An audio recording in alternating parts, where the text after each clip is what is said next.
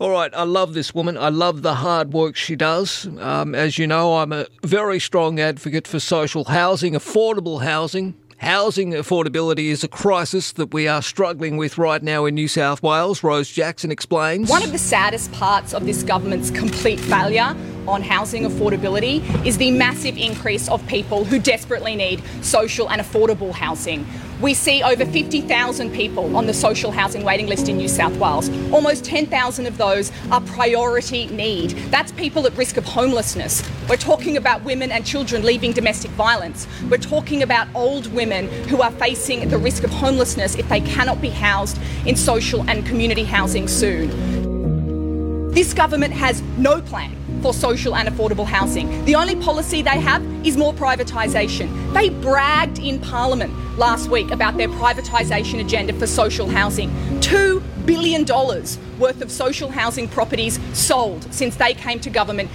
Labor, on the other hand, has a real plan for investment in social and affordable housing and a big investment in new social housing, in maintenance of social housing, so that people living in these properties don't have to put up with mould and broken windows and ceilings falling in and overheating. Labor's plan will deliver three things. One, dignity for people living in social and affordable housing. Two, economic uplift. That's jobs in construction and maintenance. And three, it will contribute to lowering our carbon emissions because we'll make those homes more energy efficient. We have a plan for social and affordable housing in New South Wales.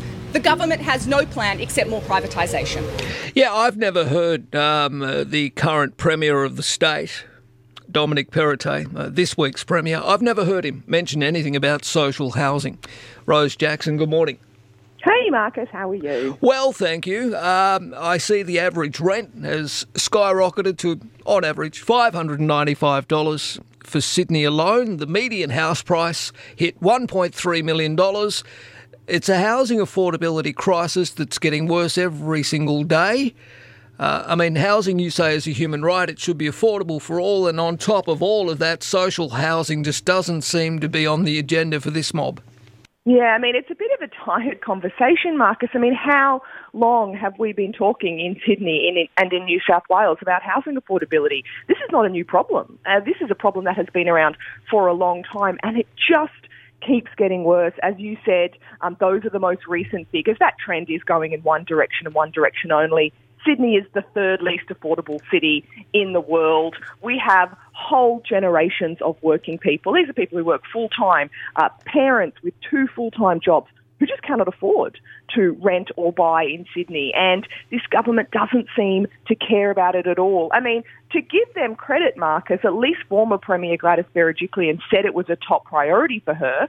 But like everyone else, I'm a bit sick of the talk. I don't care if you want to say it's a top priority. We've been talking about it for years. We actually have to do something about it.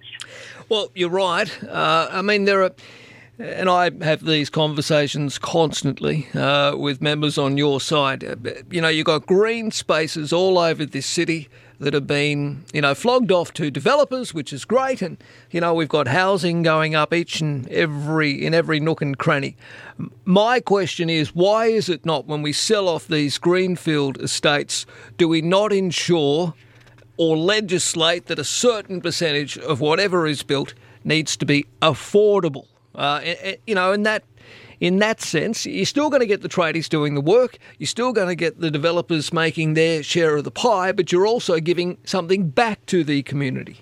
That's a great question, Marcus. And that, in fact, was the policy that Labor took to the last state election. And that's what's done all over the world. All over the world, major cities like London and others have that policy where if you're going to have new development, if you're going to have new housing stock brought online, a certain percentage of that needs to be set aside for social and affordable housing, because we have a situation in Sydney where if you're a nurse, if you're a cop, if you're an early childhood worker, these are people who can't do their jobs from home, Marcus. No, they that's are right. living 20, 30, 40 kilometres from their place of work because there's no affordable housing.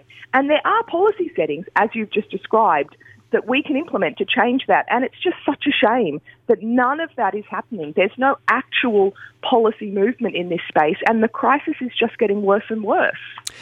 Well, that's right. Look, I know that the government's promised in relation to the domestic violence policy that was announced in the last couple of weeks that they were going to build new refuges. That is great. They were going to set aside some money for social housing, but the old stock of social... Yeah, but hold on, Marcus. That was 200 properties over 4 years. And look, I don't want to knock 200 properties. That's better than nothing. But this sector is calling for 5,000 properties a year for 10 years. So there's a massive gap between what the government has announced and what the actual need is. All right, so you're saying to me that Labor would take a policy to the next state election whereby you would build how many per year? 200,000 over the next 5 years? What was that? Well, we haven't landed on a number yet, Marcus, partly because, this government, as we've talked about before, it's so hard to get figures out of them. We're still trying to chase down the costings and we don't want to be irresponsible. But I'll tell you this, the Victorian government, the Victorian Labor government has committed over $3 billion to this policy. The Queensland government's committed over $2 billion. The New South Wales government is so far behind. So Labor's got pretty clear credentials in terms of investing in social housing and housing affordability. And that's exactly what you'll see from New South Wales Labor. All right, so there'll be an increase in social housing, whether it's, certainly more than, 200 properties built each and every year, and it will be affordable as well.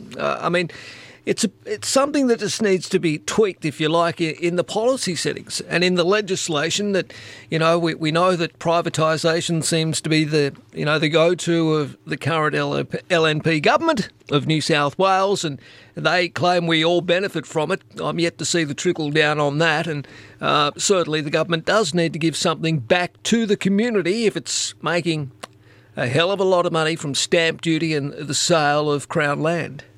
Yeah, and the sale of social housing. That's what they do. They run down these properties, so they're absolute, crap, and then they block them off. Dear, oh dear. And then what happens with the money? Tell me if they flog off these old, run-down social housing units or whatever they are, do they then reinvest that money into more social housing?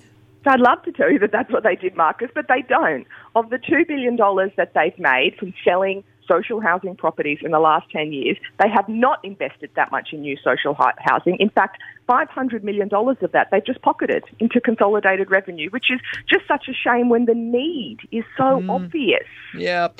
One good example is, and I know it's in the background of the video that I played, that old social housing joint near the Harbour Bridge. It's got the Sirius building. Sirius building. Now, that would have been worth an absolute fortune.